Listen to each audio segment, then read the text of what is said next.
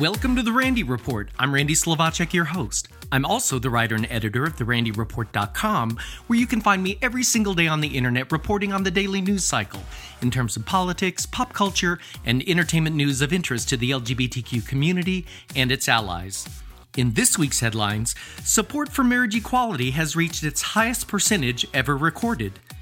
The United Kingdom's superdrug pharmacy chain will make access to PrEP through online doctors. A father in France drove 500 miles to threaten his daughter after she came out. And Strictly Come Dancing scored big in the ratings department as the reality competition featured its first same-sex couple. All that and more in this episode of The Randy Report.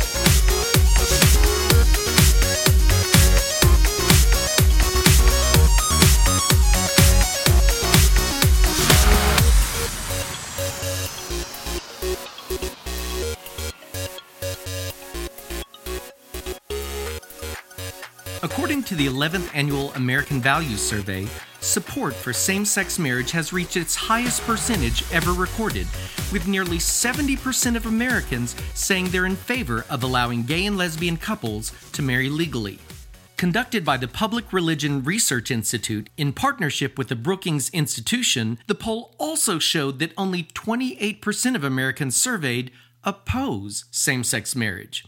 Support for marriage equality has increased in terms of political affiliation to 80% of Democrats, 76% of independents, and 50% of Republicans polling in favor of same-sex marriage. And it's not just political demographics that have seen widespread acceptance rise. Religious denominations have also seen an increase in support for same-sex marriage, including 79% of white mainline Protestants, 78% of Hispanic Catholics, 72% of religious non-Christians, 68% of Hispanic Protestants, 67% of white Catholics, 57% of black Protestants, and 56% of members of other Christian religious denominations indicated majority support for marriage equality. In fact, it was only with white evangelicals where a majority said they still oppose same-sex marriage, with 63% of those showing opposition versus 34% in favor. This aligns with other recent surveys as well. Back in June, a Gallup poll showed 2 in 3 Americans said they supported same-sex marriage, and at that time, that was considered a record high. #forward. Superdrug has launched the United Kingdom's first ever PrEP service and will be fully remote in an effort to make it accessible to as many people as possible. Potential PrEP users will be able to get a prescription through Superdrug's online doctors, meaning they'll be able to access the preventative drug remotely. Those who access the service will be charged £80 or about $103 US for a 30-tablet pack of the generic version of a PrEP drug.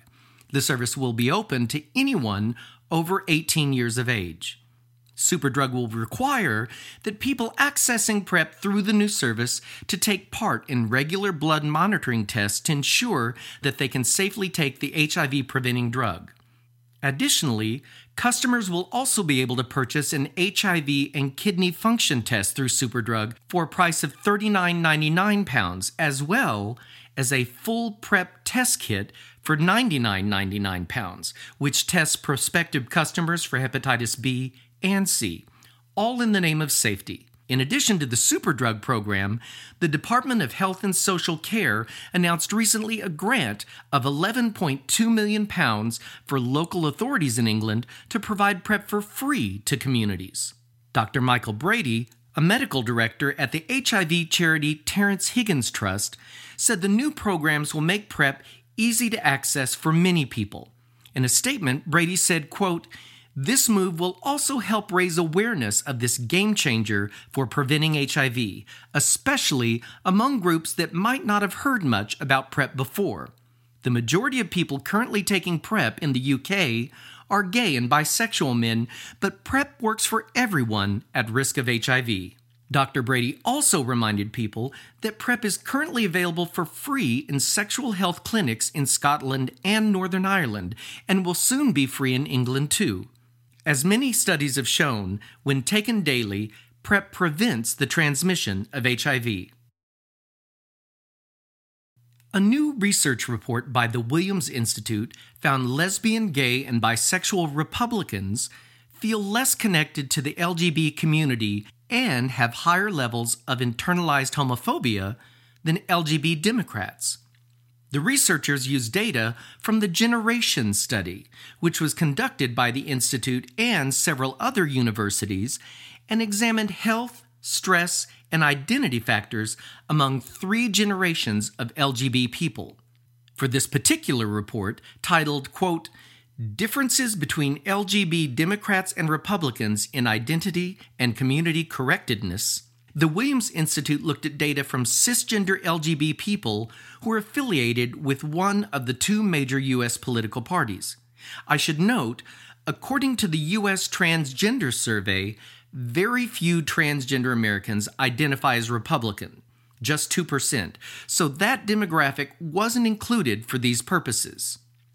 Taking a deep dive into the data, the research team found 41% of lesbian, gay, and bisexual Republicans said they would be completely heterosexual if they could, versus 17% of LGBT Democrats.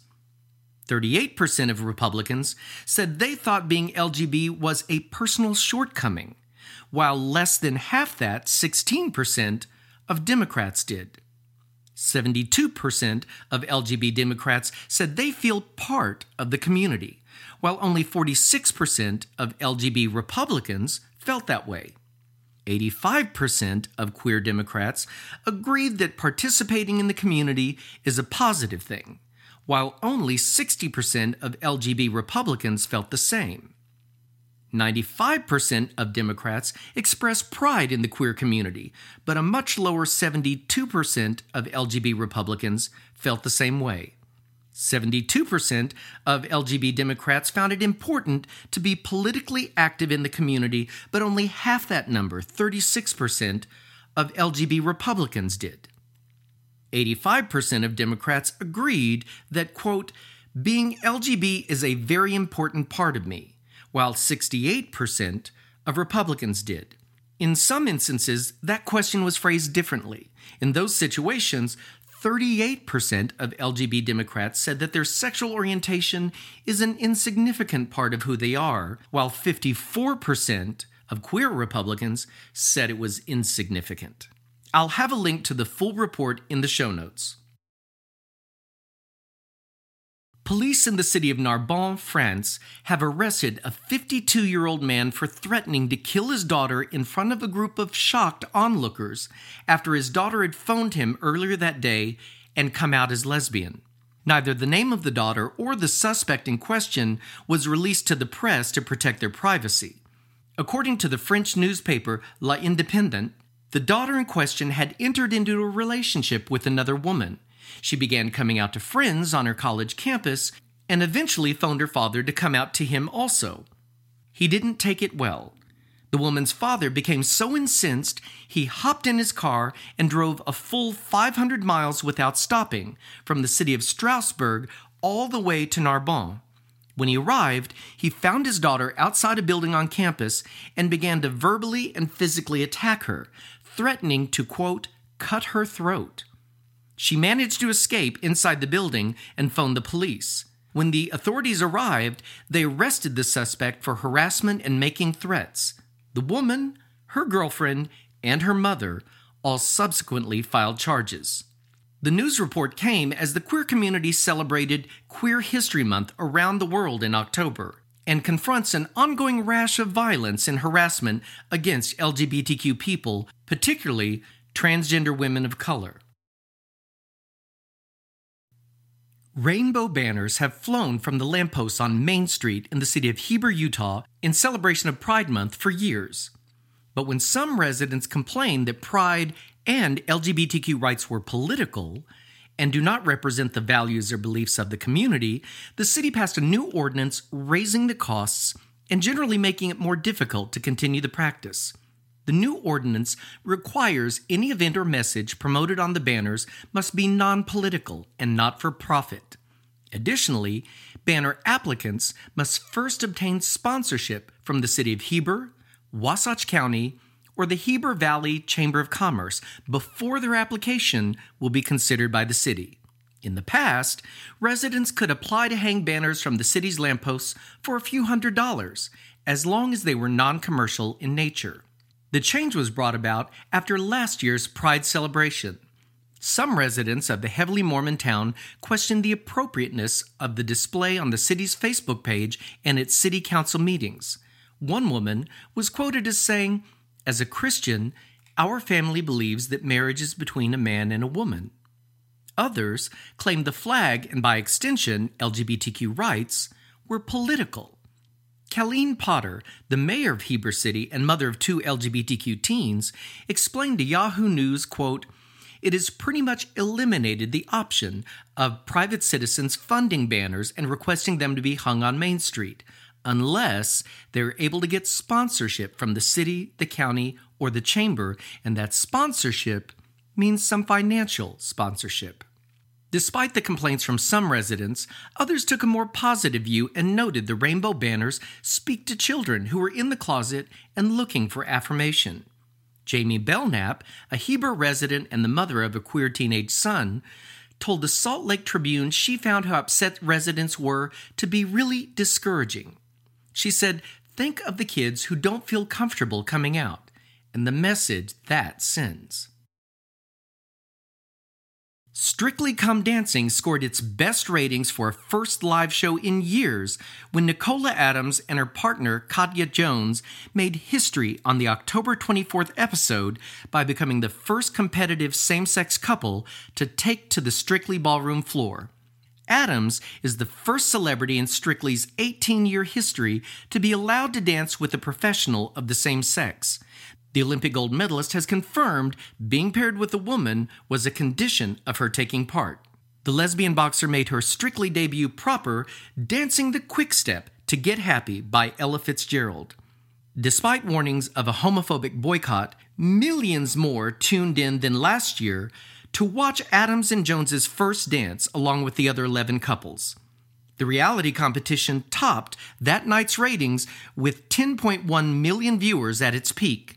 That's 1.6 million more than the peak of last year's first live show, which drew 8.5 million, and slightly more than the 10 million peak of 2018's first live show. Adams and Jones soared straight into third place on Saturday's leaderboard, winning 21 points from the judges for their, quote, "fantastic partnership." Judge Matsi Mabuse told them, "I have to say I was very curious how it was going to happen and how it was going to work out." And her verdict? "You rocked it." Head Judge Shirley Ballas praised Jones for her genius choreography, and Craig Revel Horwood told the pair he adored their routine, calling them absolutely dynamite together. Strictly's ratings follow a similarly strong showing for the premiere of the season, putting the final nail in the coffin for the idea that same-sex partnerships are anything but a massive draw for families. Speaking to Radio Times in October, Adams said, quote, "I'm expecting the same sort of thing I got with women's boxing in the beginning. There will always be some resistors, but once they know you're here to stay, they get used to it. Women dance together all the time in nightclubs. Traditionally, I guess men and women would dance together when they were courting, so the older generation have that in their heads. They see it as a sexual thing rather than a sport."